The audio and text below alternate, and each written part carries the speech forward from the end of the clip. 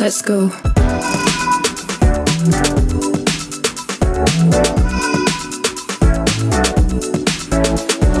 Welcome to Micromobility, a podcast exploring the disruptive potential of lightweight utility vehicles.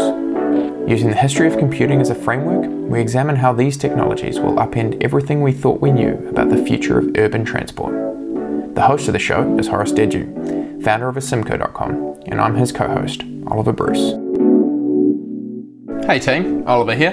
Today Horace joins me on the show to talk about what an entry by Apple into the mobility market would look like and why a car is perhaps the wrong form factor to be looking at. We talk through the growth prospects for micromobility and why Apple's entry into the market would be a meaningful contribution.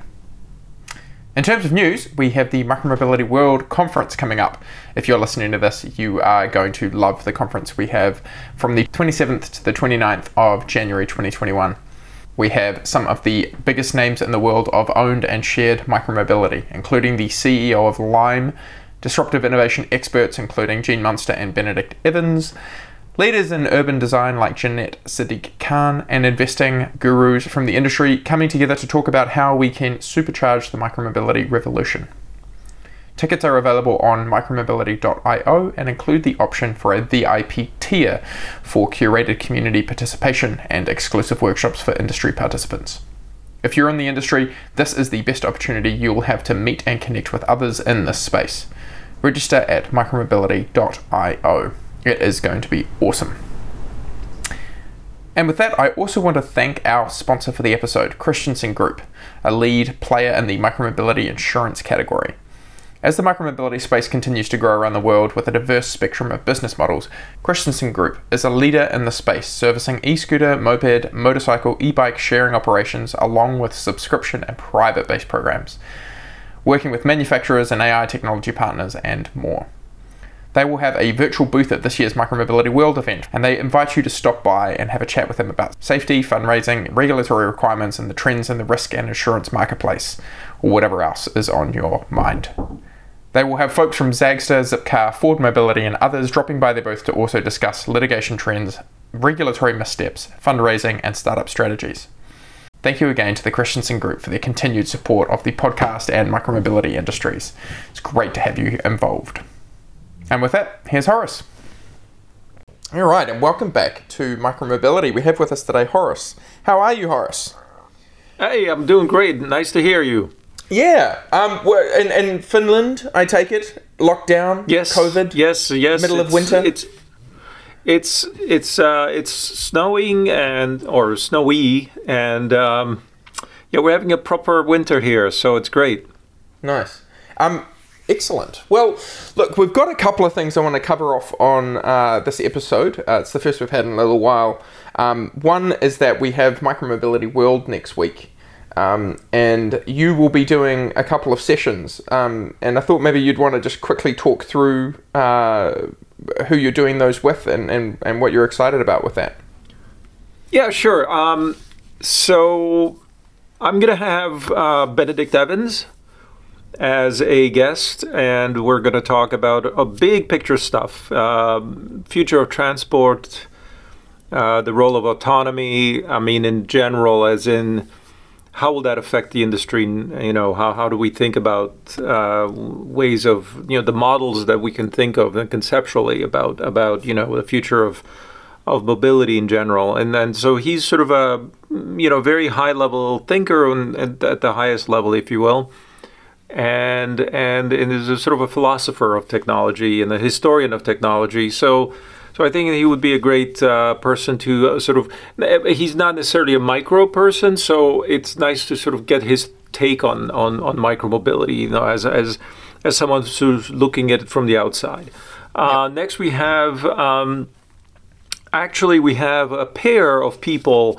One is Gene Munster, and he'll be joined by someone who you may not have heard of, but is certainly for some people quite a well-known resource. This is Sam Corris from ARK Invest, and Sam is, of course, being in the ARK, they're one of the biggest bulls on Tesla.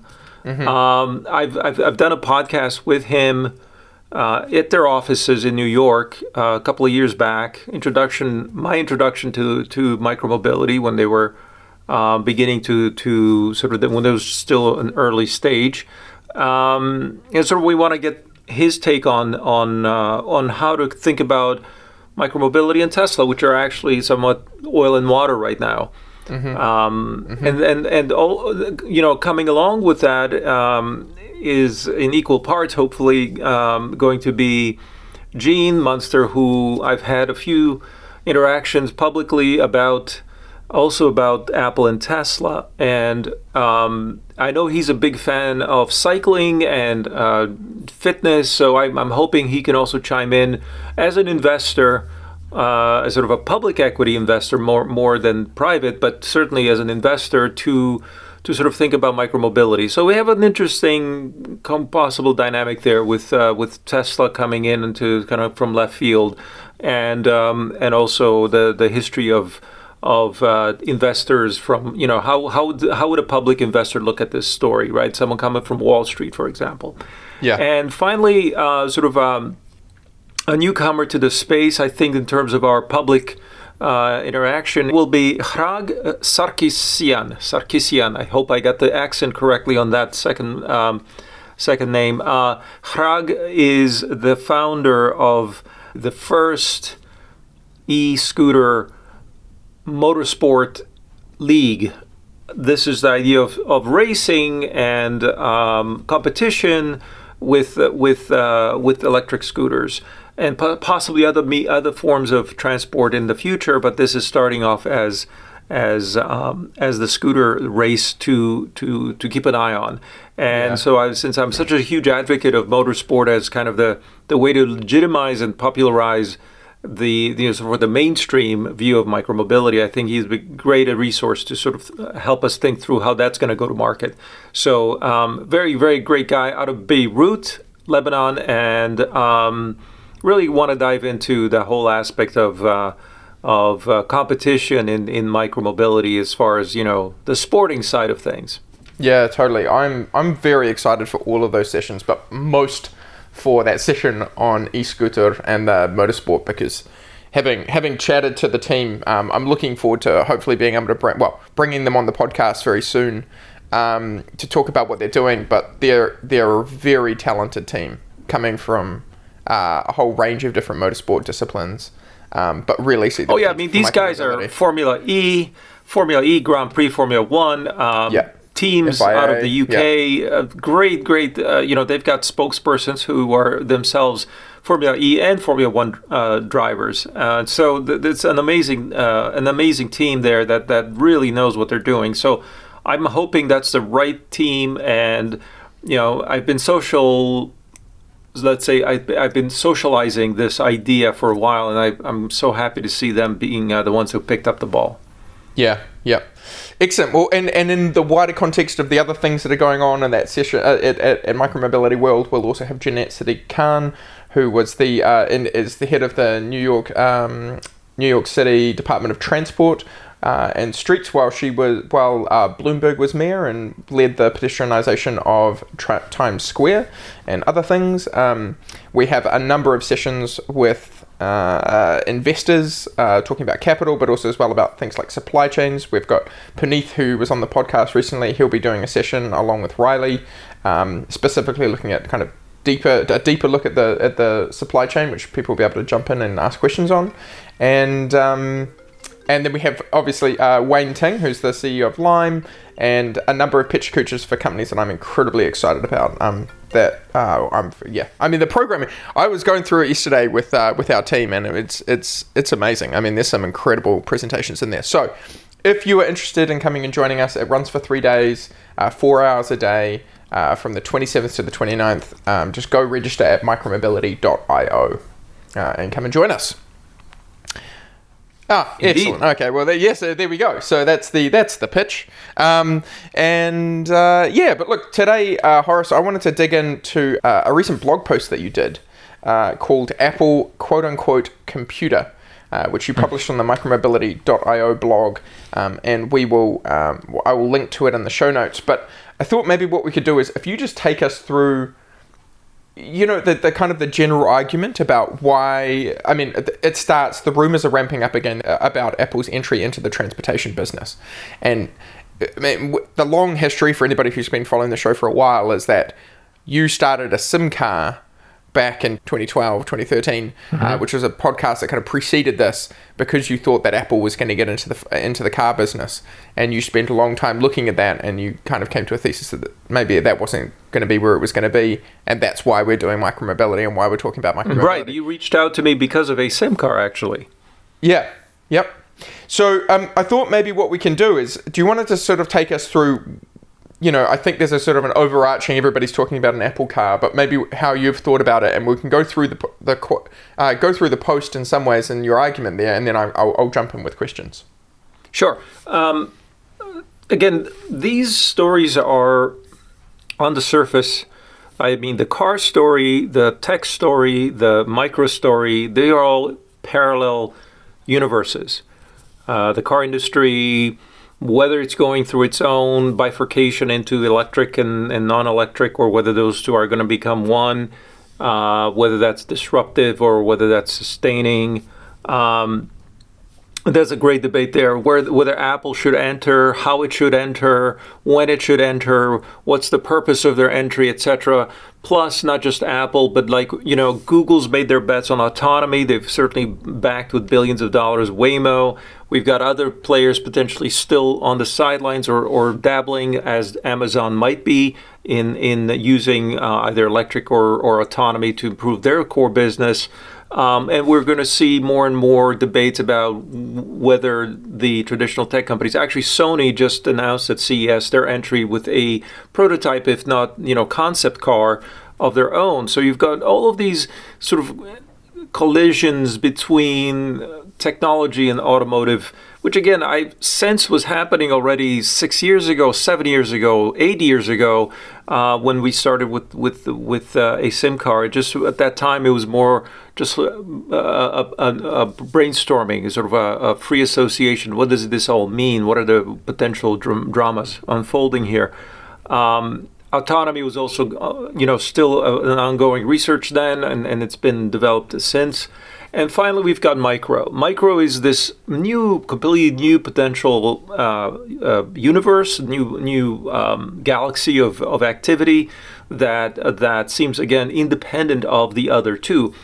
But in this piece about Apple, I thought of sort of maybe actually showing how much these three are really about the same job to be done. Really, at the end of the day, you're saying whether the machine is small or big, whether it's fast or slow, whether it's one person or multiple, whether it's cargo or personal or shared or at the end of the day, what we're looking for is to connect with one another. And this was the whole problem of communication networks and sort of telephony, followed by cellular telephony, followed by smartphones. With messaging layered on top of all that, with now social media layered on top of that as well, leading to new communities and all these other things. So the thing was that 100 years ago we wanted to connect with one another using a voice type of connection, but growing into video. But we also need to physically come closer, and this is what transportation is about, moving bits as opposed to just, moving atoms as opposed to just bits.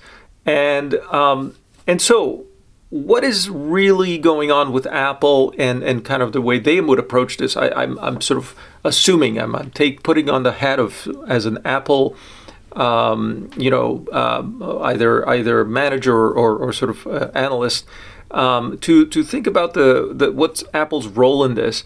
One of the things that strikes you when you study Apple historically, and this is why I called it Apple Computer, is because that's what they do. They do computation. They do machines that compute. Steve Jobs said the computer is like a bicycle for the mind. It is the best machine we've ever invented. It certainly is this sort of this bionic tool that enhances our mind power, and it's fascinating. It's been a wonderful story to follow that for nearly 50 years now. But the thing that I would point out is when you think about computation as what they deliver, and to the extent that the computation makes transportation better, certainly computation has made media better. Computation has made communications better, and computation has made entertainment of all kinds, and again, social networks and all these other things that have emerged because of computers, right? There's a famous, Moore's law and the microprocessor and the revolution that followed.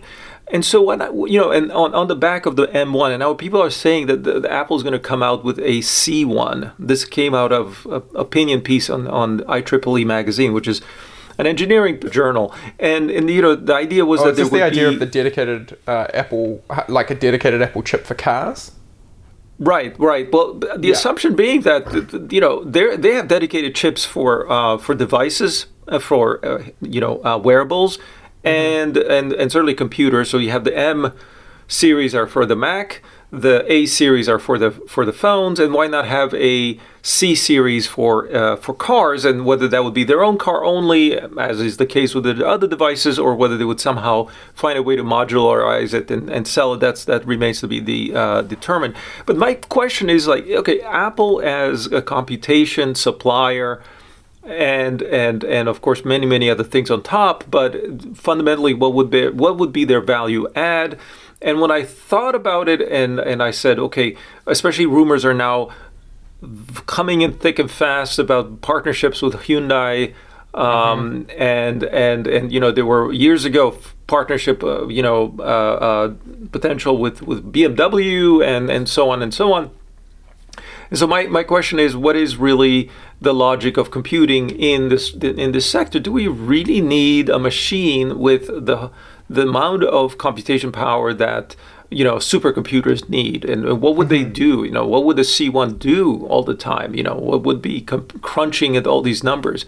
And so the answer typically leads us to autonomy, and leads us to somehow, because the car as it is pretty good, and it doesn't need more horsepower. What it needs to be is probably safer, and nobody's really doing that right now. I hope Apple does consider that to be job one, as opposed to sort of taking a nap. It's to enhance our ability to, not die on the way to our destination, or not to kill anyone. So that's that was sort of the beginning.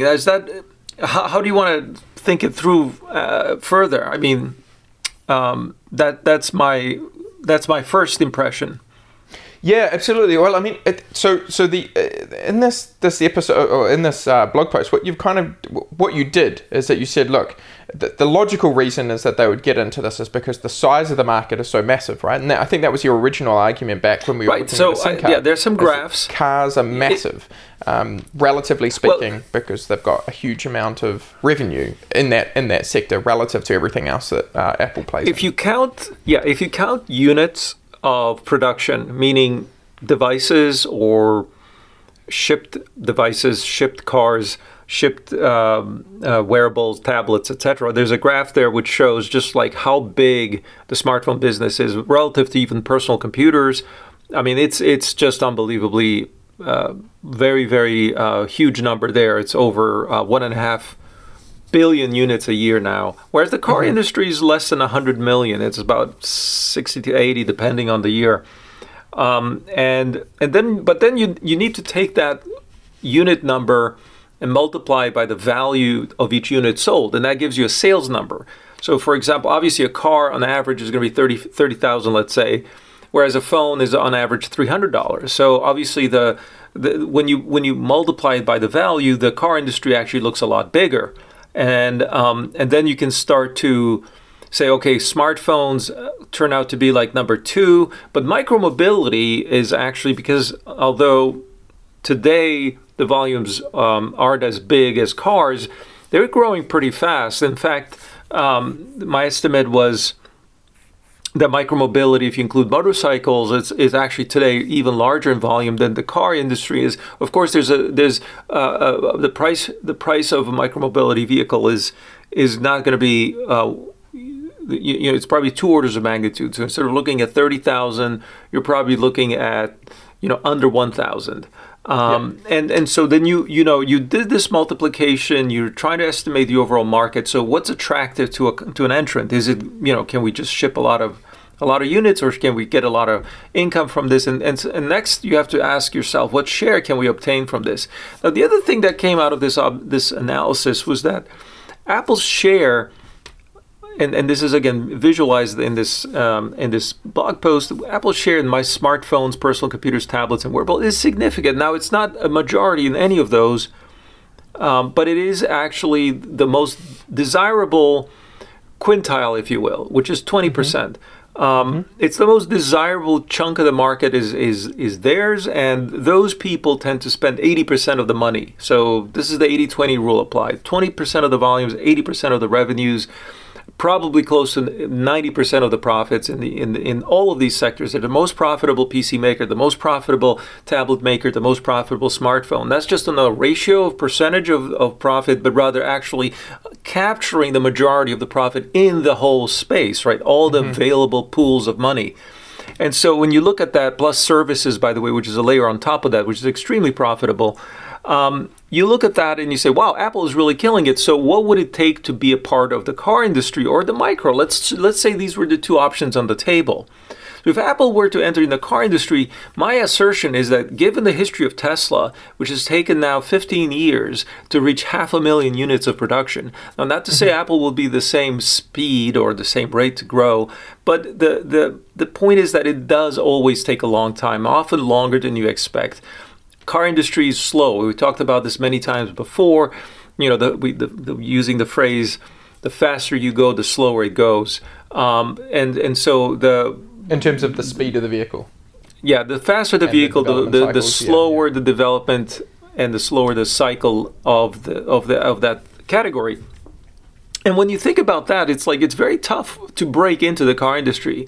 And the reason that Apple has such good share of profit on all the other industries or categories it competes in is because it created most of them. It actually created the smartphone by itself. It created the personal computer, although, later it lost the battle, but it's sort of still a big player in it, and actually nowadays is growing the fastest of all. It created the tablet market. It created the wearables market. And again, in services, it probably defines also kind of what the bundle should be today. And so when you think about that, again, you've got two candidates, micromobility and automobility. And you ask yourself, all right, how many years does it take to get in? Of course, you begin with the size of it. This is called the total addressable market, or the TAM. You start looking at, how many trillions are involved? Wow, it's a huge number. Okay, but we gotta fight fight for a piece of the action, unless it completely crumbles somehow and lets us take over all the market share. I don't see that happening. Although maybe Tesla is already priced as if that were happening, I'm still on the fence about that, and we can get into that, because at the end I conclude with this paradox of Tesla is that when you look at the fact that, given their market share, which is very insignificant, their valuation is currently bigger than the entire industry put together. That was a crucial point where effectively, it's worth more than everybody else put together, because it kept growing beyond any one company, then it grew beyond sort of the top 3, then it was the top 5, then it's the top 10. And so, but the thing is that and I looked at this and I said, wow, that's impressive. But then I started going back and asking, did the others' values collapse? If you go to see the Toyota stock price, or you go to see GM stock price, or all throughout this last year when Tesla increased 10x, if you look at any of the existing car makers and you stack them up, and you actually realize that their share prices have actually gone up. So the market cap of the entire industry ex Tesla is going up, creeping up slowly, nothing phenomenal, but it's not collapsing. It's certainly, and it's not even flat. It's actually increasing, which means that when Tesla grew to be as big as everybody else put together, the entire industry doubled in value in 1 year. So that in 1 year, let's say, went from being worth $800 billion to being worth $1.6 trillion, the entire industry.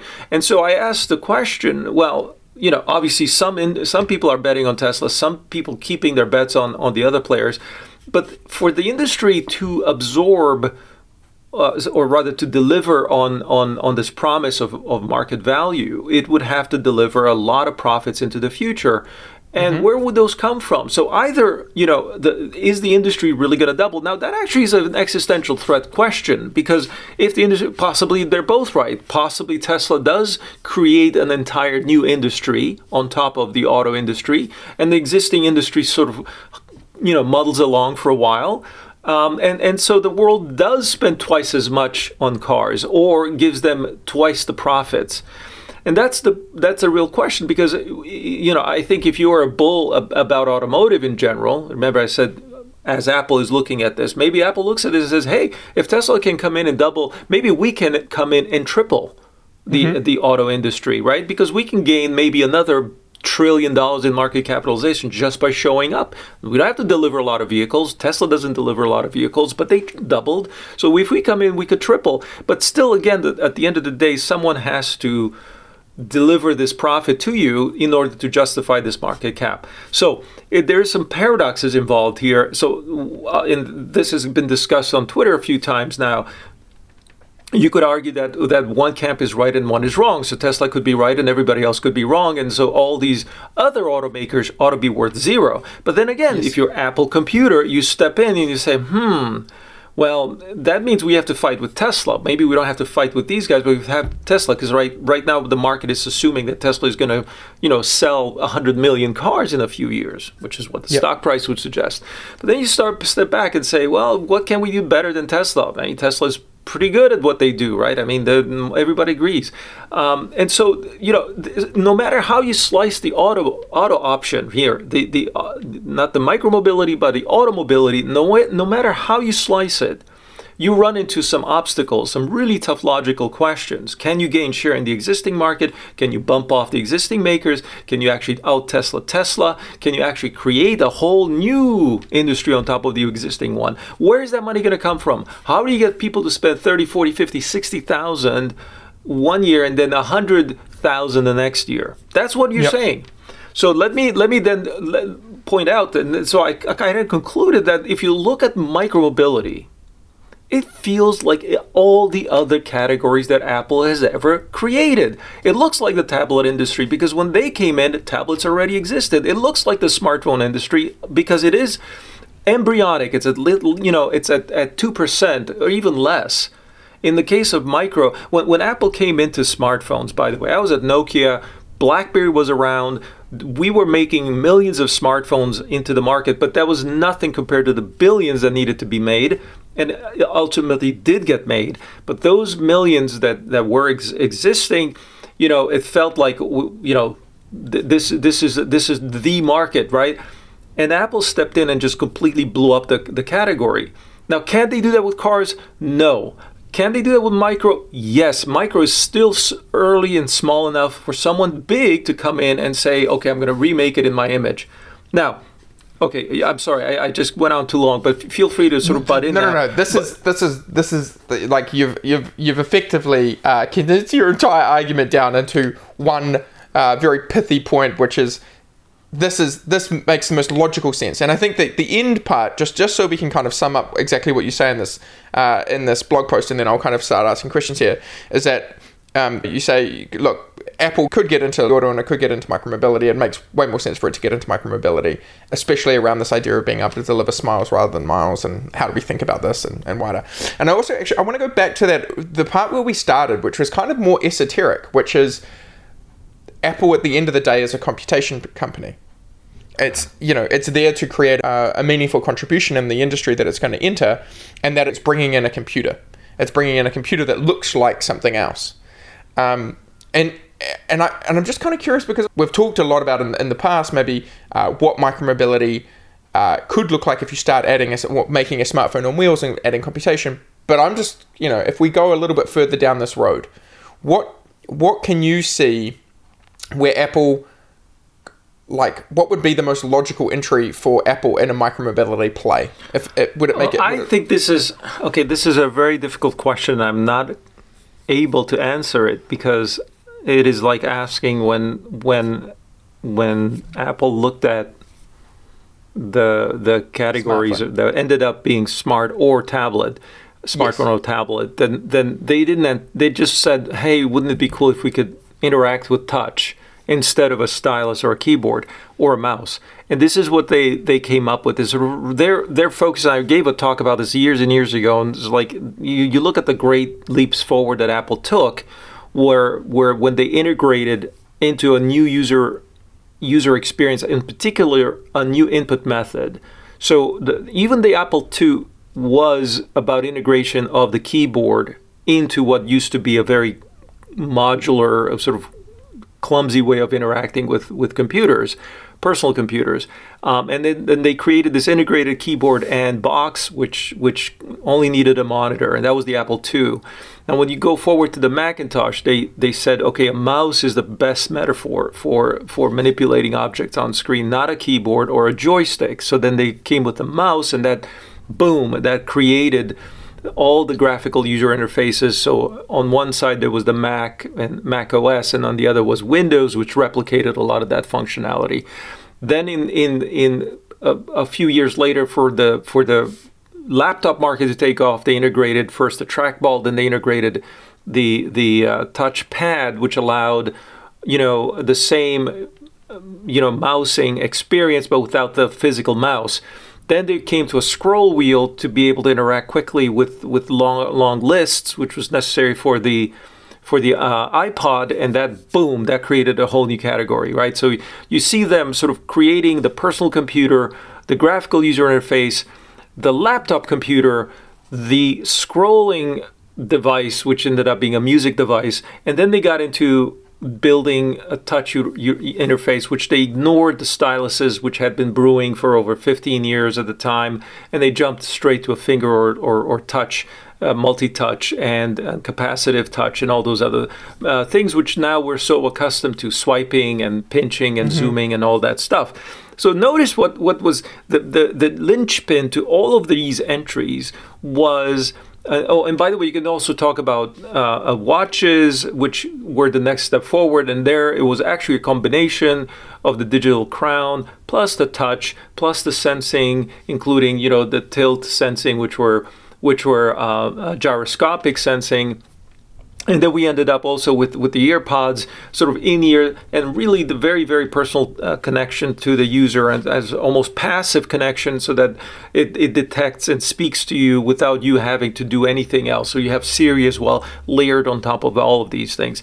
Now, so this is about user interaction. This is about user input to the computer, and possibly also output back to the user. So these were the things which created not just Apple's categories, but created new platforms. The mouse begat the graphical user interface, which again begat Windows, which changed the world. The scroll wheel begat iTunes, which became a new content platform. It became a whole new way of consuming things, which led to streaming much later, but still that was a huge, huge leap forward. It was the enabler was the scroll wheel. Then you get into the touch, and obviously the ecosystems around touch interfaces now, which spawned iOS and Android, which are each over $1 trillion in transaction value on top of the hardware. Unbelievable oceans of money have been created because of these changes in the way we interact with computers. So the only thing I can say, without any specificity though, is that they would have to come in with a new way of interaction with the machine. Now, whether they choose to bring that knowledge, that ability to change our relationships with machines to the automobility or the micromobility. Now, it could be that if you frame it this way, that they actually are pretty agnostic about the vessel that contains this new interaction. If the vessel is small, perhaps it's micro. If the vessel is large, perhaps it's auto. But I don't want to make any judgment right now. I think it's possible also, by the way, that it is an iterative process where they start with, let's say, a large vessel, and they eventually decide, hey, we can actually miniaturize this and tweak it to such an extent that we can make it on a small vessel. So it looks like they start with the big thing, but they end up at the small thing because, the walking stage before the running stage, that sort of thing. Bearing in mind also that the development of the iPhone was preceded by the development of the iPad, because in the laboratory, actually the very first interactions were with a projector on their ceiling, projecting onto a table, so that the Mac was running the user interface. So it was a huge contraption that would, that had to be miniaturized. And the first level of miniaturization was to the tablet. But due to market considerations, due to timing considerations, and a bunch of other things, they actually launched the iPhone before they launched the iPad. But I'm sure Steve Jobs, when he was first thinking, along with his team, like, how do we make the next leap forward in UX? He said, okay, it's going to be touch, but obviously the right size is this tablet size because it's got plenty of room for us to play with. But it turned out that the Pocket was really much more attractive. So maybe if you think about Apple's entry, sort of saying, okay, we have a new way to really bond with, or maybe there's no new way possible. It have to be a really clever thing to think of. But then they said, okay, let's put this in the car first and see how it works, right? And then once we refine it in the car, then we're going to move it to a mini car, and then from a mini car, then to a micro car, and then from the micro car maybe into the vehicle that we actually, of course, prefer, which is the micro mobility vehicle. But again, from their point of view, maybe they're somewhat agnostic on the final form factor. I hope the physics would convince them that this is the fastest way to not only being carbon neutral but actually being carbon negative, which is actually as far as, like, let me pause now and say that Apple is a company that wants to do good. And, it's not about just not doing evil. Apple wants to do good, and then this is clearly not so much Jobs, but Tim Cook. So he wants to change the world for the better. He wants to leave it better than he found it. Okay, fine. So he's doing a first initiative was like, we're going to be carbon neutral as far as our own campuses, our own stores, and then we're going to be carbon neutral as far as our own supply chain. Think about that. They're actually implementing the second level of neutrality. Now, if I were to pitch Apple today, I would say, with an entry into computation, you can actually create a carbon negative situation where you're actually absorbing carbon from the atmosphere. Now we have to think about how to do that, but fundamentally they could become a carbon creditor, in which case they could say, well, our next ambition, let's say we've become neutral, our next ambition is to erase all the carbon that our company has ever put out there. Now that would be a worthy goal. And how do you achieve it, right? And you say, well, we're going to deliver on transportation, because transportation is one of the greatest sources, and in fact, the only one that's still increasing in terms of its carbon impact. And how do you do best in that on those key metrics? Again, Micro beats it by a mile. So yeah, there was an article put out about a week ago, which I'll link to, but it was in the Micromobility newsletter, where someone makes the argument that if we really were serious about climate change in the US, we would buy everybody an electric moped, because the emissions net over the entire life of the vehicle and everything else shows that you would have about 1/5 or 1/5 to 1/6 of the emissions of a car. And you can go, if you get everybody riding on them, then generally you can probably make that a lot safer, and you can build better dedicated infrastructure and all that sort of stuff for it. But you need the kind of critical mass. But if we were to do that and everybody rode electric mopeds, that would be the fastest way for us to rapidly reduce emissions. Which is why I got into micromobility in the first place, and I totally agree with you. Exactly, I think so. I guess myself, yeah. I guess the question that I have around that is I agree with you around the form factor and whether or not they'd start with a car and shift down to something that's in micro.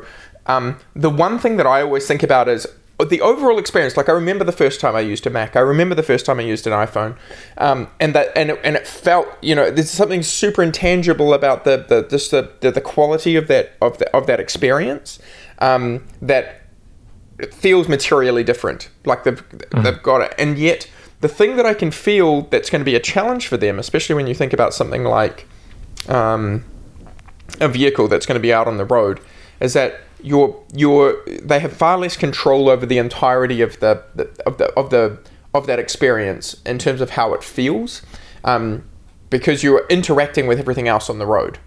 And if they were to develop a bike, and then all of a sudden people try and ride a bike, they'll be drawn it will be very quickly illuminated to them that the infrastructure, quote unquote, isn't there, that it would work in certain areas but not in others. I just I wonder the a lot about how they feel about that.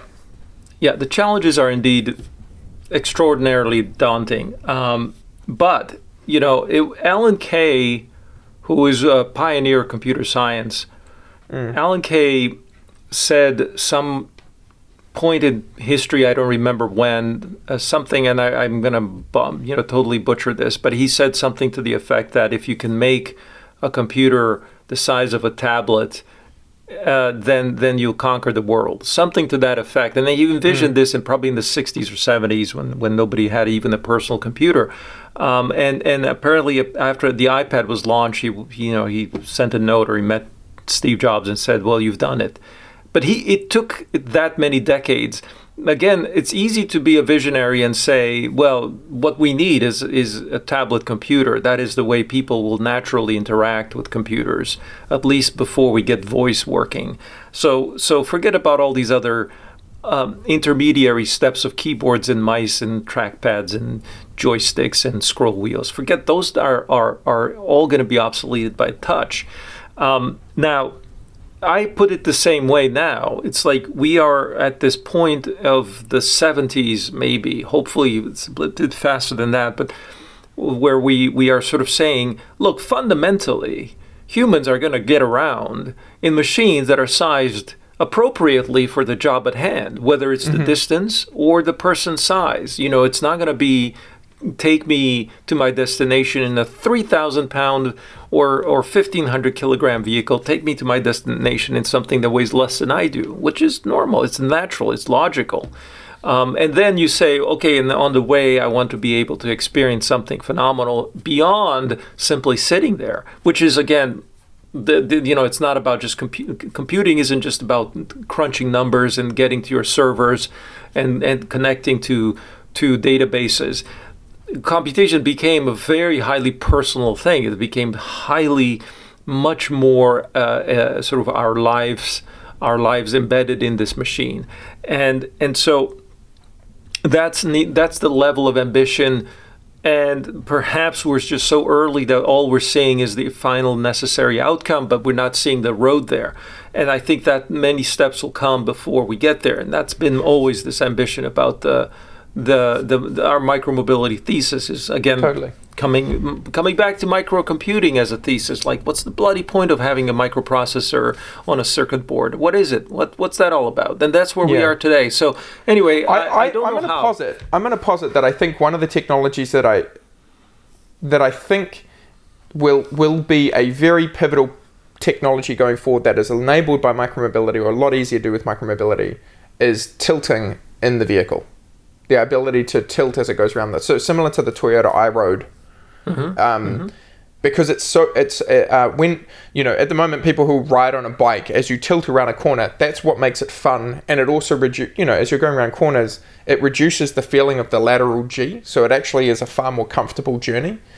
And iRoad has kind of like proven that to be, well, it looks like a really fun vehicle to go ride, but nobody's actually brought that to market. And it allows the vehicle to be a lot tighter and narrower. And it's particularly well suited for electric powertrains. So there's so much opportunity here to change the sensory aspect of travel. We can change the mental aspect. We can change the choices of destinations. We can change whether you want to go slow or fast. The assumption now is we want to go fast, everywhere go fast. Well, someone clever once said, the best part of the journey is not getting there, but the journey itself. And so there's a lot more to this as far as what people will feel they're getting out of the experience, and sort of what their job ultimately may change because of what you put in front of them. And this has always kind of been, was there the job to be done of the smartphone evident at the time when it was created? And the answer is no, because you can see when they launched it, they put a litany of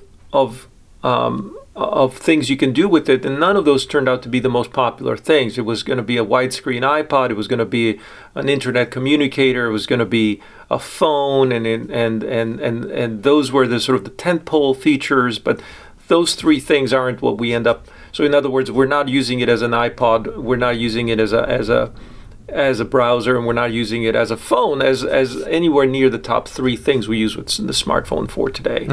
We do those things, but they're not the most popular things that are done with phones. So the thing that it's tempting now to say, okay, we know what people will get out of micromobility. We know what people will get out of this new revolutionary type of transport, but will discover new things. And I've been saying it for a while, but within the context of Apple's here, I think that my challenge, if you will, was to if you were to look at it, and of course the evidence is piling up that they are doing something. They have certainly been looking at this for a long time, because again, more and more evidence is visible through the people they employ, just simply on that basis alone.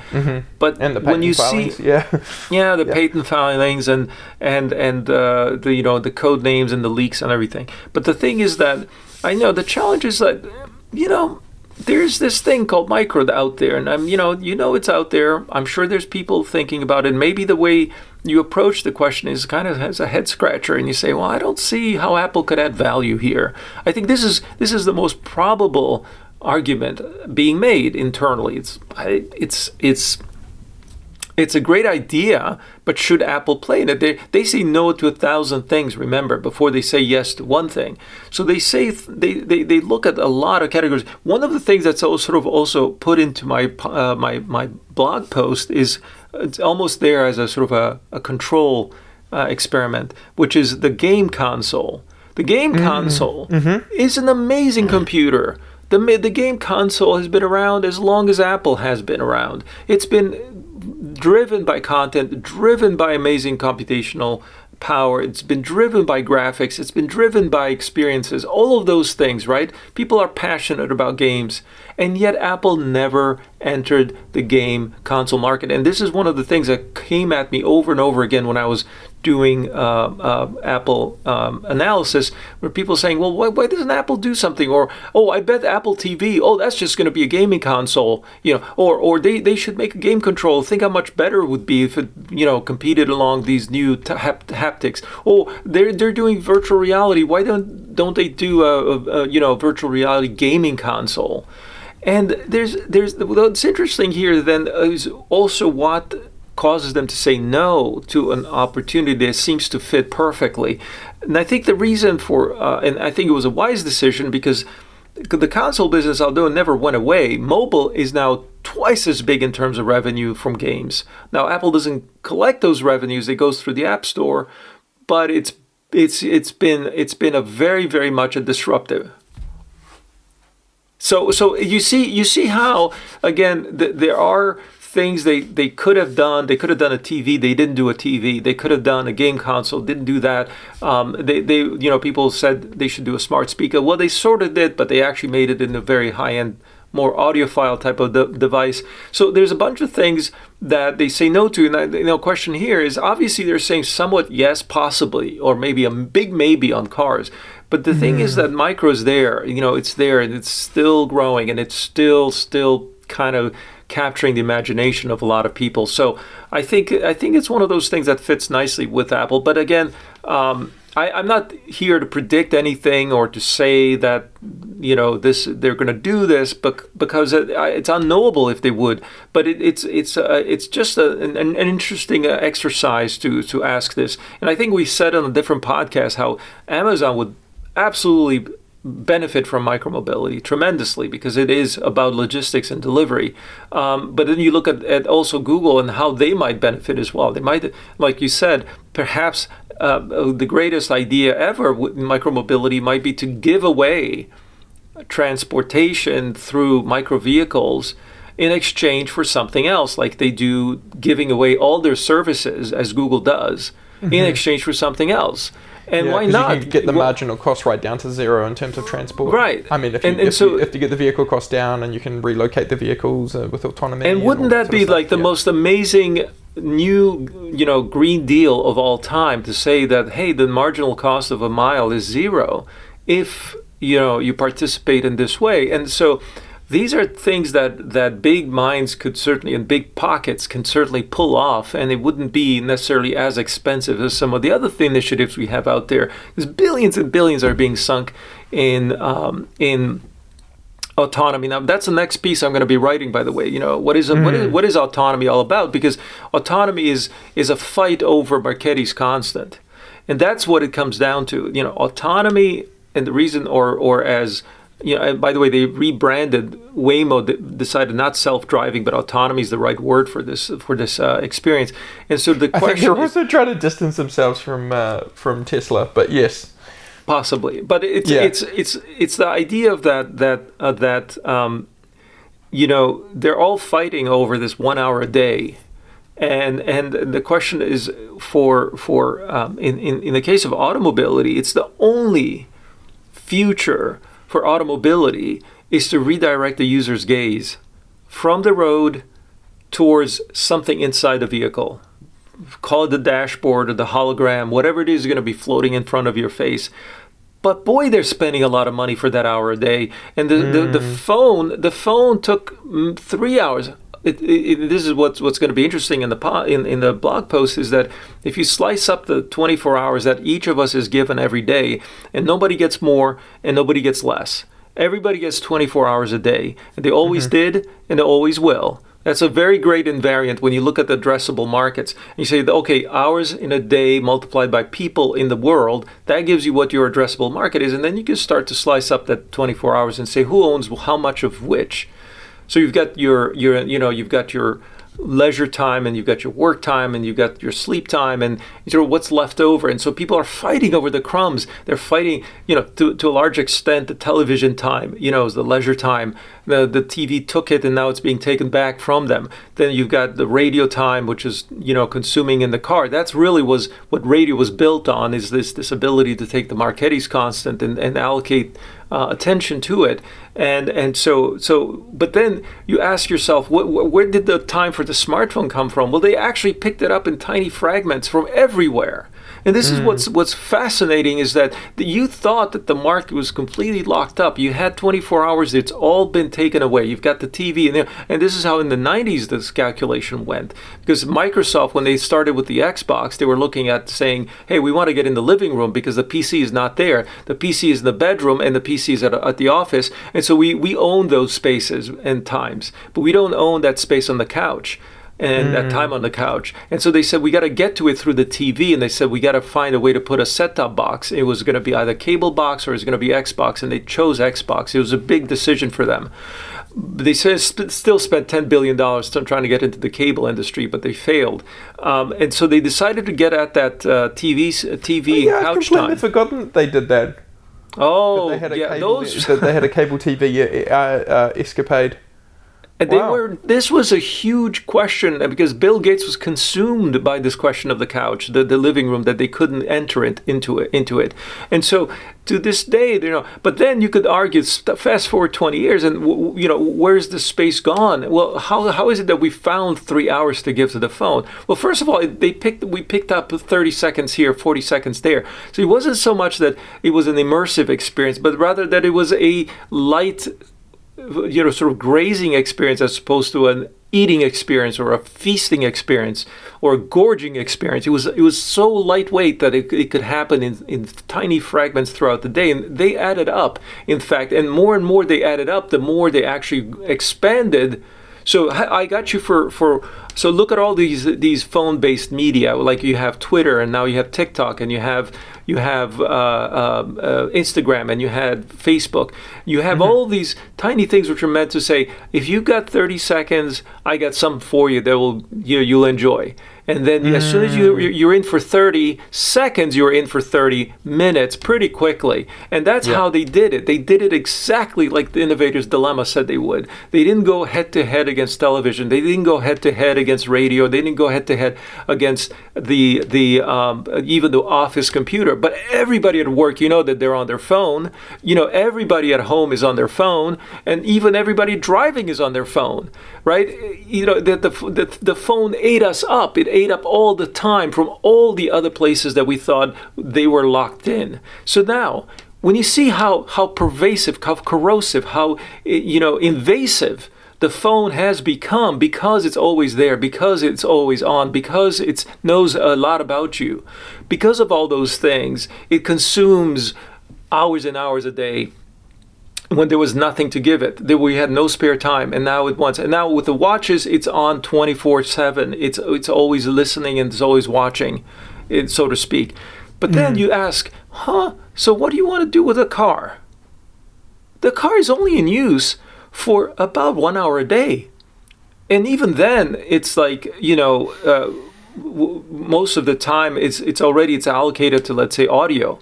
So the thing that they would have to figure out, and this is why all these hundreds of billions are being spent, but is it really worthwhile? Are you going to get your money back because all you getting is an hour? Now here's where Micro puts everything on its head, because the whole premise of Micro is not like we're going to make your experience so captivating on our scooter that you're going to want to just like read a book or enjoy this amazing DVD. No. The thing about the scooter is like, hey, how about having having some fun? How about getting a smile? How about just feeling good about the world? How about singing a song? And I could imagine that the scooter is not going to try to distract you from your driving skill, but rather to stop and smell the roses. Is going to try to figure out ways of entertaining you that are not exactly on itself. It's going to be about the world. And I say the design canvas for a scooter company is the world around you. It's everything that the user sees. It's not looking down at the scooter, which is, again, it's a completely inverted pyramid here. We're looking at the world completely upside down, where our objective is not to cocoon people, but to have them enjoy the world around them. Our objective is not to distract them from the world around them and say, hey, shut the blinds, let's just keep our eyes inside, who cares what's outside, as if we just want to, we want to have this warp, like in Star Trek. Beam me up, Scotty. Take me from here to there, and in the meantime, I want to be oblivious to what's going on. That is the vision of autonomy. I want to be oblivious to the world, whereas Micro says, no, I want the world and you to become one. That is the difference. You see, and so if you approach it this way and you realize the potential, it is as smartphony as it gets. I just made up this word, but it's as much as the way the smartphone kind of subverted what we thought consumption was, subverted what we thought time was. And sort of that's anyway, that was going to be my blog post. Well, you've now received a forward copy of what is about to come out. But hey, look, I'm aware we're up against time. This has been brilliant. As always, love it when you get on a riff like that. Hey, thank you very much, Horace. I appreciate your time and looking forward to having you at Micromobility World with everybody else, hopefully. Yeah, hope to see you all there.